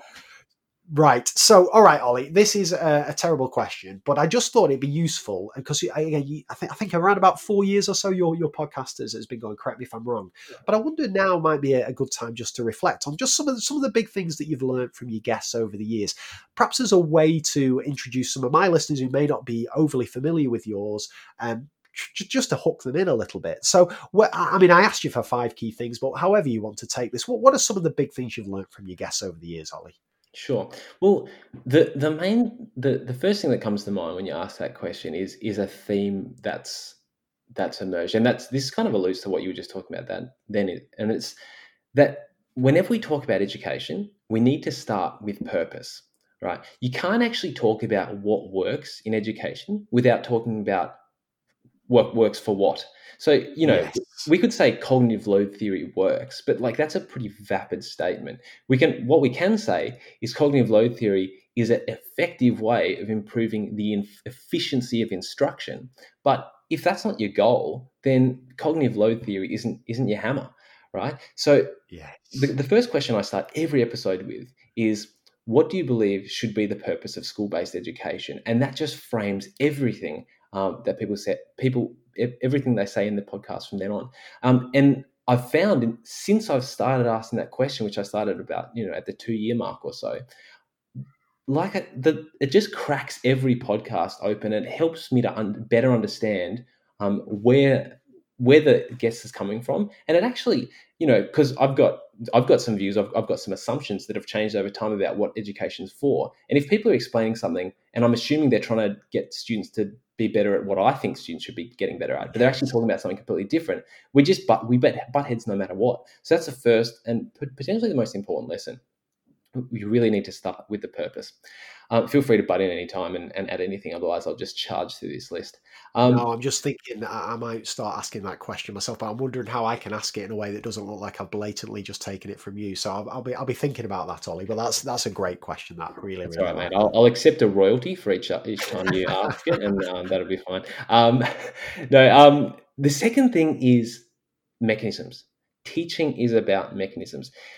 And understanding mechanisms and not methods is what empowers teachers to have that adaptive expertise that we were talking about before. So as we mentioned before, and I did emphasize this before, so I probably don't have to go into it that much now, but so much of discussion around teaching is talking about teaching methods.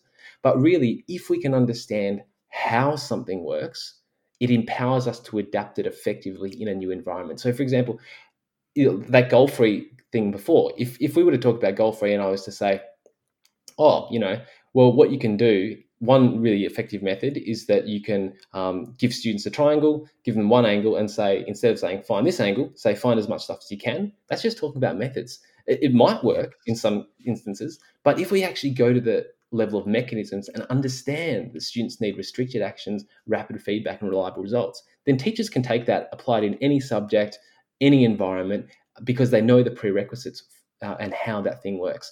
So, that idea that mechanisms are important has also changed the nature of the questions that I ask guests and the way that I interrogate reading research papers as well. And it's something that I encourage teachers to keep at the back of their mind whenever they're at a PD or listening to a podcast or reading a book. What is the mechanism behind this? How does it actually work at a fundamental level? I like it. And again, just on my kind of real basic level, that's why I'm always fascinated to tease out the kind of practicalities. Like, people will say things when I interview them or just speak to teachers generally, like, I check for understanding, or I'll always make sure I break down something complex into chunks and so on. But I always want to know how, like, literally, what does that look like? What are you doing? What are the students doing? How do you know it works? Because that's the thing, like, a lot of the things we talk about, everybody knows, well, not everybody, but a lot of people know it's a good idea to provide retrieval opportunities. It's a good idea to minimize extraneous load. But what does that actually look like when you've got a year 9 class on a Friday afternoon, or you're teaching online and you're struggling with Zoom or whatever it is? What does that actually look like? What are the practicalities? And that for me is the most important bit to get to. Yeah, I really like that, Ollie. That's a great lesson. That's right. And another way to think about that is, what are the active ingredients that have to be present? Whereas if they were taken out, it wouldn't work. And another way to think about it is, what are the boundary conditions for this? How far can we push it and morph it whilst still keeping it effective? So there's nice. 2 other frames on that. So number 3, this relates a lot back to number 1, which is the purpose. But this is the importance of interrogating the metrics that are being used to justify education research. So metrics are kind of the I can usually say this word. Operationalization. I'm keeping that in, Ollie. Because please keep it in. That's going to be the podcast trail. That's going to be. Mate. I've just absolutely cooked it. Operationalization. I tried to use a big word. Absolutely cocked it up. Look like an idiot. That's great. Culture of error. Let's keep building it in the podcast. Love it, Craig. Metrics are the operation. Okay. Well, I mean, it's probably a stupid word to use anyway, so let's just use something else. Metrics are the way that we can help the purposes of education be manifest in the world, and we can get a good sense of whether we are achieving our purposes or not. There's another way of saying it. So if we start with purpose,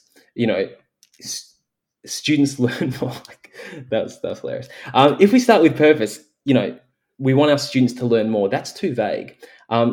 We actually need to say more of what and how are we going to measure that? How are we going to be aware of it? And, this has come out through several guests. So, for example, Adrian Simpson, he talked about range restriction. So range restriction is how we measure things and how effect sizes can be influenced by changing the number of students in a sample, and more importantly, by changing the diversity of students in a sample. So if we restrict the range and the way that we measure that, that can actually change what looks effective or not.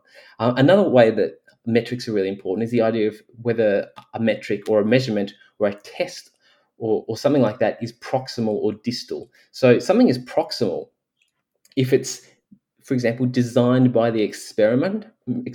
So the experimenter knows exactly what they're trying to teach. They design a test that really targets that, and lo and behold, they get a really high effect size. Whereas if we were to take a more distal metric, such as a standardized test, which actually isn't designed to measure exactly what the teacher is teaching, it's less likely to show a high effect size. But then also there's other things, and this came out through my episode with Yung Zhao. There's things that we don't measure that also get affected whenever we do anything. So this could be the beliefs of the students, the habits of the students, or anything like that. And these can often be the unintended side effects that occur in education. So, I would hazard a guess that if we use worked examples to teach every procedure for a group of students, right from K to 12, and we don't give them any opportunities to do, to actually struggle. You talked about productive failure in your episode with How. If we don't actually give them opportunities to struggle with problems, maybe they won't actually develop the ability to do that in a productive way.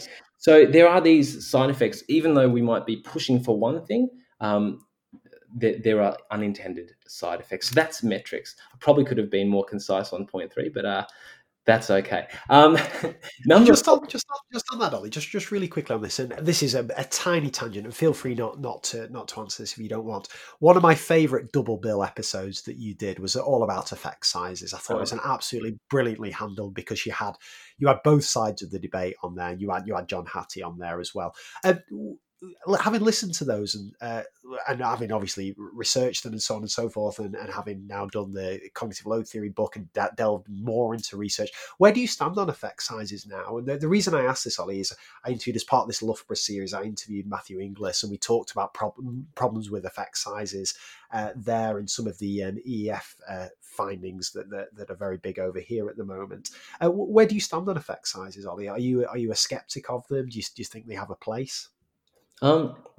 There's an email sitting in my inbox right now from Dylan William giving a good answer to this, which I haven't read yet. So I'm now wishing that I read that so I could sound as smart as Dylan William. But I did actually. That was. You're right. That was probably the 2 episodes that really got the podcast onto a wider stage and really increased the listenership, because I had Adrian Simpson on critiquing the effect size. Then I had John Hattie on afterwards defending the effect size, and it was this punch on. Like the punch on between the ERRR and the Mr. Barton Maths podcast guys. And it was just so great. We can put this in the show notes for listeners, but I actually wrote a summary of my views on effect sizes following that.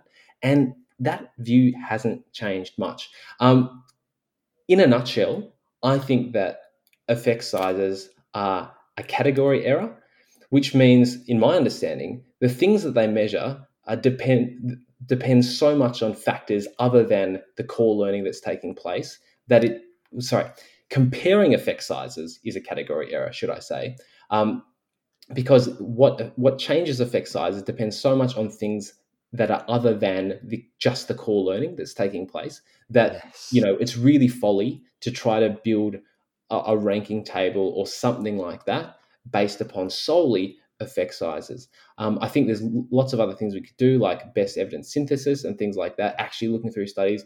Again, like, it's all about pulling out the mechanisms. But if someone wants to quote an effect size and then tell me about the mechanism as well, and then also tell me about the way it was measured, because again, like I was talking about before with those metrics, if it's if it's an experimental design test, you expect a higher effect size than if you're using standardized tests or something like that. But if we want to go through all those things, then I think, using effect sizes can be useful. But other than that, there's something that gives a false sense of security. There's also Yes. something that teachers find it really easy to use to back things up, but they're actually they're not the right thing to be using for that. When again, the focus wants to be on mechanisms. So handle with care. Perfect. Okay, fantastic. What's number 4 then of the things you've learned, Tom? Number 4 is basically everything's a curriculum. So this is something that's taken me a long time to realize. But we think about a curriculum traditionally as like, if we want students to learn this mathematics, we need to systematically plan out what they're going to learn, scope it out, sequence it out, think about where we're trying to get them to at the end, and incrementally support them to get to that final point.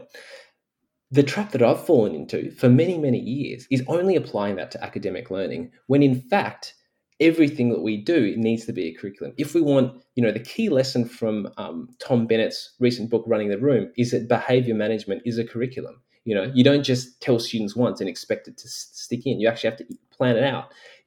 What's the routine going to be? I'm going to explicitly teach it. I'm going to check for understanding. Then I'm going to reinforce it and revisit that routine over time, because otherwise students forget it, like they do with anything. It's the same with CPD. If we want teachers to actually remember things, turn them into classroom practice, sustainable practice, we actually need to develop it into a curriculum where we hit the same ideas over and over again, different contexts, give the teachers practice and things like that. And more recently, I've been thinking about learning skills, developing, or learning dispositions, as Guy Claxton would call them, developing learner independence and things like that.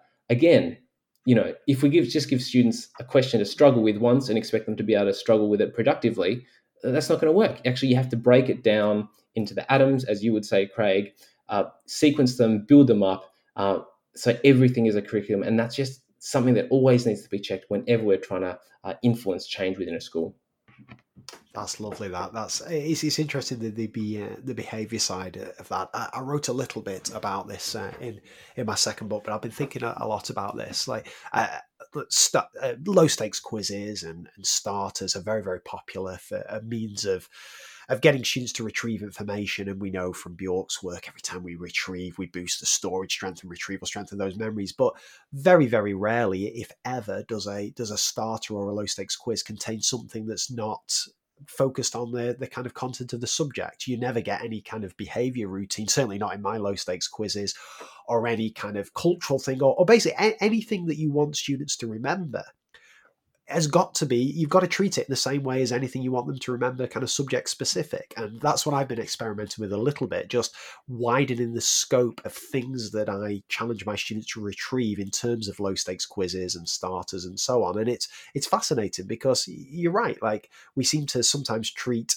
non-subject specific things completely different and think that we can just say them once or rehearse them once and they'll be remembered, but they won't be. And that's, I've never quite phrased it in that way, that everything's a curriculum, but I think that's a really useful way of saying it. That's lovely, that, Ollie. I like that one. What's one thing you've been trying? You said you've been broadening what you've been getting students to retrieve and things like that. What's one thing? I'm really curious. Yeah, so well, I'll give you a subject specific one, and then I'll give you a non-subject specific one. So one thing, like I always get obsessed with things that I've have not done in the past. As soon as I then think, actually, that's a good idea, I just go mental with them. So etymology was something I was really getting into about a year ago, and the problem with that is that it's a really good way to provide like a hook into like a new subject, a new concept. Let's dive into where the word comes from and its related roots. And often there's a really interesting story behind where it comes from and so on. But that's all well and good. But that's interesting in the moment. But then if you never revisit that again, it just gets forgotten. And then all the benefits of making these links between, the related words and so on and so forth, they just go. So when you use etymology to introduce a key concept, just a week later or 2 weeks later, just pop that in a low stakes quiz, question 8. What's the etymology of the word polygon, or something like that? And it's just, I mean, for listeners, that'll be the most obvious thing in the world. But for me, it wasn't. Low stakes quizzes were all about like the mathematics, like remembering how do you add these two fractions together and so on. But if there's something that I think is valuable for students to remember, I have to schedule in retrieval opportunities for it. And it's the same thing for, like, Bruno Reddy on one of my first ever interviews on the podcast talked about the importance of routines, how before he starts teaching mathematics, he wants to have introduced his students to the routine for how they hand books out, or how they set the work out, how they ask questions in class. Now, I completely agree with that, but the problem with that, with all experience, is you get students really good at that at the start of September, which is the start of our academic year. By October, if you don't revisit it, things get forgotten, things get lapsed. So bang that in a low stakes quiz. What are the 3 things we do when we want to ask a question in mathematics? So it's just this notion of experimenting with non-subject specific things or different subject specific things in these retrieval opportunities. And it's this mantra I have in my head now that if it's worth my students remembering, if I want my students to remember it, I have to schedule in retrieval opportunities for it. I don't know if that makes sense. Yeah, love it. Couldn't agree more. Right, Ol. Number 5 then. What's the last kind of one you're going to share with us here? This last one is just in the words of Ben Goldacre. I think you'll find it's a bit more complicated than that. Just simply that, whenever we think we understand something in education, usually it's a bit more intricate, a bit more complicated. There are a few more factors that influence it. And actually, I heard a really good Econ Talk podcast the other day. I think it was Michael Blastlands. His surname was definitely Blastlands. It was called the Hidden Half, and it's a dissection of all these things that we see, these phenomena around the world, and the things that we think explain them, but actually the fact that there's usually at least half of the factors that influence them we've often just not even been aware of. And so we think we know, it's nature or nurture, but maybe there's 50% of the variation comes from other things as well. And so that's one example of how it's often a little bit more complicated than we think. But yeah, I just constantly find this whenever I research anything from cognitive load theory to inquiry-based instruction, and it constantly somehow surprises me, but it's also what keeps things interesting. Fantastic. Well, I'll tell you what, I'll best move on to wrap things up, because my little boy Isaac is trying to get in the recording studio here to make his podcast debut. So I bet best start to wrap things up before he takes over the show. With a final question for you, Ollie, about your podcast. And honestly, like when I see your kind of role of guest that you've had on the show, I get really jealous because again, you get the absolutely great guests, but then you get them for a real long period of time. And that's something that I've certainly found easier over the years. And it was when I first had Dylan William on the show that really changed this, because Dylan was on for a good length of time the first time he came on the show. So then when I could approach people like Daisy Christodoulou and Doug Lemar and the Bjorks, I can say, look, not just that Dylan's been on, but Dylan wasn't just on for a 20-minute soundbite. This was, we went deep. It's, as you say, to give time for you to express your ideas and so on. And for a lot of people, that was unusual. The fact to sit down for 2.5 hours was really alien to them. And it's only once you see other people who've done that, and it seems to have gone down well, that people seem to be more accommodating to that. But all of that is just waffle to ask you who's your dream guest, Ollie? Because you've had them all on. You've had Dan Willingham on, who would be my number one dream guest, and I'm hoping to maybe get him on whenever he releases version 2 of Why Don't Students Like School. But who would be your dream guest, Ollie? Is there anyone left on the list that you really, really want to get?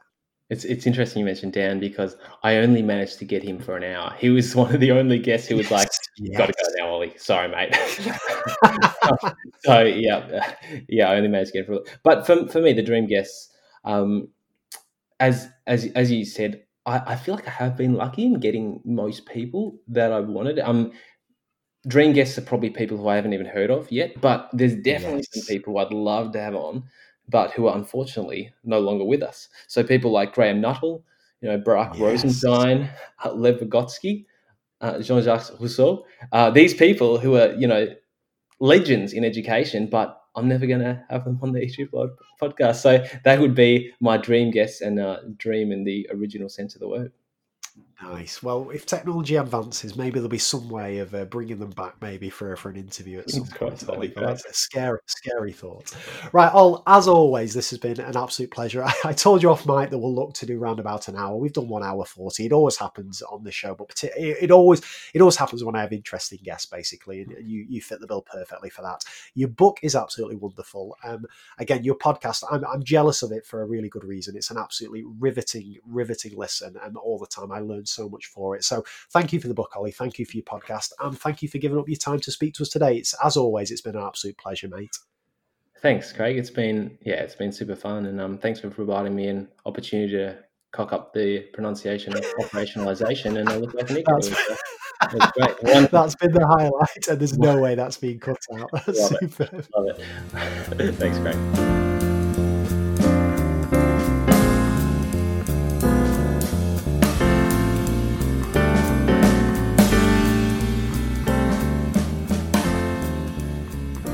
So there you have it. There was my interview with Ollie Lovell. What a great guest he is. He's a lovely guy as well. Absolute pleasure to speak to him. And he's welcome on the show anytime. It's just annoying he's got his own podcast that keeps getting loads of really good guests on. But anyway, we'll move on from that.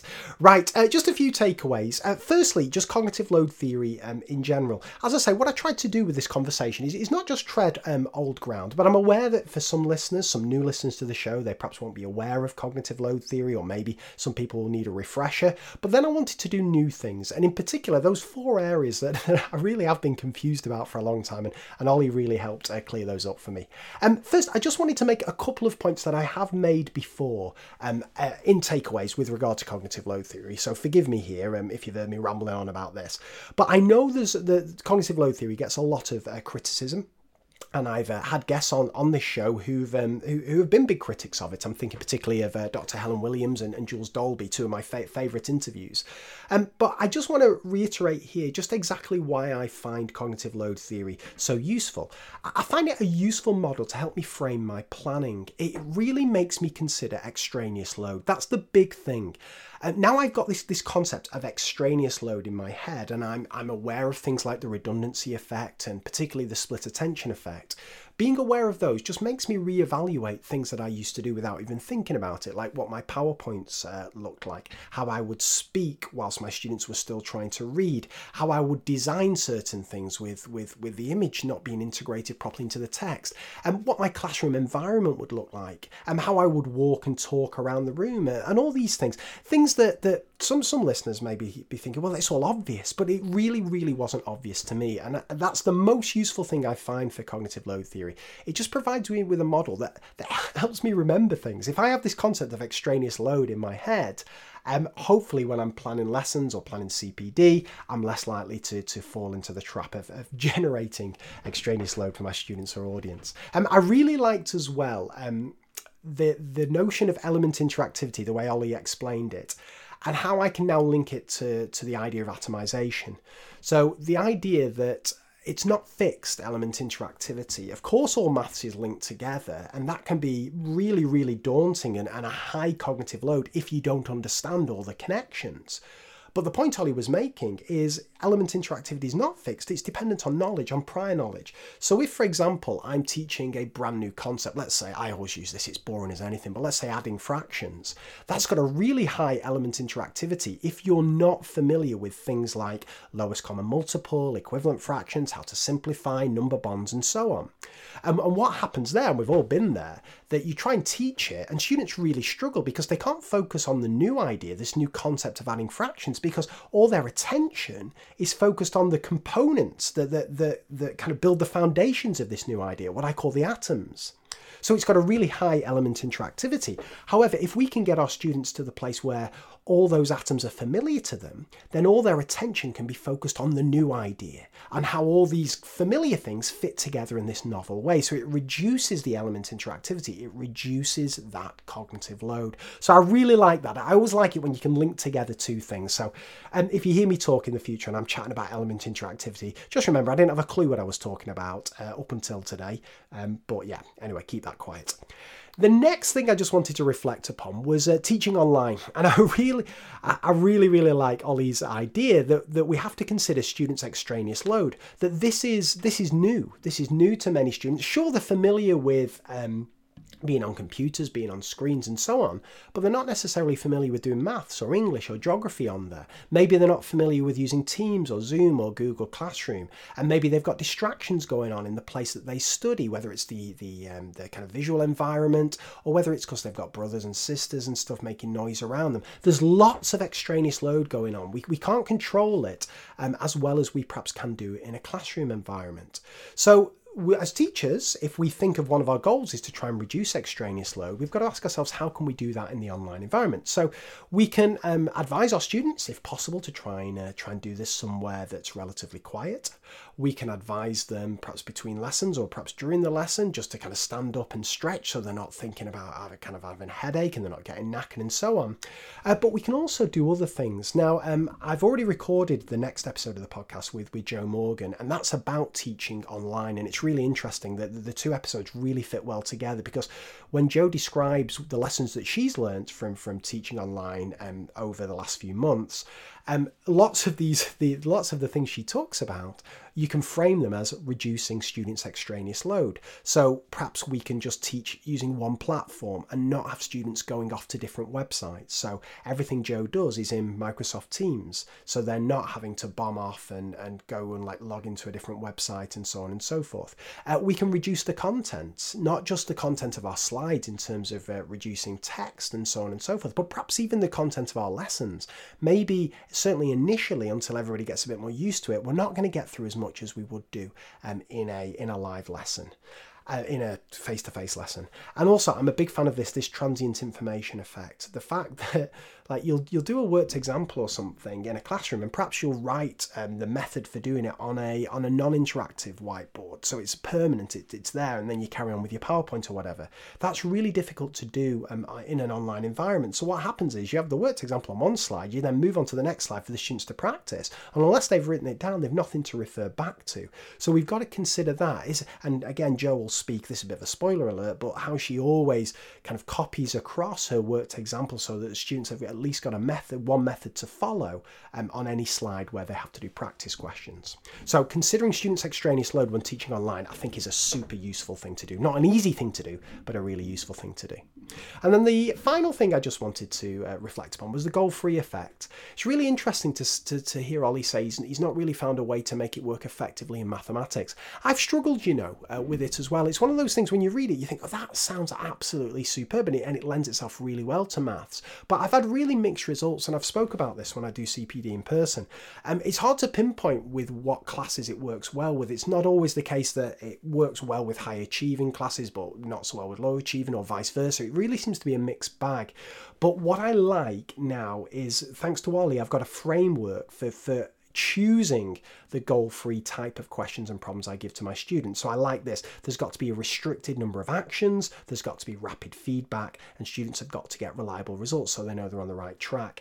And as I mentioned briefly to Ollie, I think something like Desmos Classroom is super, super useful for this. And it's one of those things that we'd never have opportunities, well, most of us wouldn't have opportunities to have all students on a device in the classroom doing something like this. We'd have to book out a computer room or something. But now, by definition, students are on a device once we're teaching remotely. So perhaps we can experiment with things like Desmos Classroom or Graphable, the equation solver, so that we can set our students these goal-free tasks. And there's restricted actions, because if it's Desmos, all they can really do is kind of draw graphs on there and so on. If it's Graphable, it's all equations. They're getting rapid feedback, so they're seeing the results straight away, and they're getting reliable results because it's not going to plot anything wrong for them. So it's worth perhaps experimenting with things like Desmos Classroom or setting things up on a kind of online environment in ways that we just wouldn't have been able to when students are back in the classroom, and perhaps experimenting even further with this notion of a goal-free effect. Perfect. So there's just some thoughts from my conversation with Ollie. As I say, I absolutely love speaking to him. Just a reminder, if you wanted to snap up Ollie's book, and I really would recommend it, it's absolutely superb, Cognitive Load Theory in Action. John Catt, who are Ollie's publishers and my publishers, are running a special promo for Mr. Barton Maths podcast listeners. If you type in the code Mr. Barton 40, that's Mr. Barton 40, into the shopping cart at the end when you're checking out, on the checkout page, then you'll receive a 40% discount on Ollie's book. And I think that's not too bad a deal at all. So all that remains for me to do is to thank Ollie for just a wonderful conversation, to thank podcastthemes.com for the lovely jazzy music that you've heard throughout the show, to thank our sponsors of this episode, Arc Maths. We couldn't really do this without the sponsors, so I really appreciate that. And the biggest thank you of all to you, my lovely loyal listeners, for keeping on tuning in. As ever, if you want to support the podcast, the easiest thing you can do is leave a review wherever you get your podcasts from. It really makes a difference. Next best thing you could do, if you've already done a review, is to recommend this podcast, perhaps to a friend or a colleague. Check out, maybe recommend a specific episode that you think they'll enjoy. Maybe it's this one. And then if you really want to, no obligation to do this, but I do have a Patreon page where you can sign up to make a small monthly donation. That's patreon.com/Mr. Barton Maths. Anyway, I've rambled on too much. It's really good to be back. I've got some cracking guests lined up for 2021. So you take care of yourselves, and I'll see you soon. Bye for now.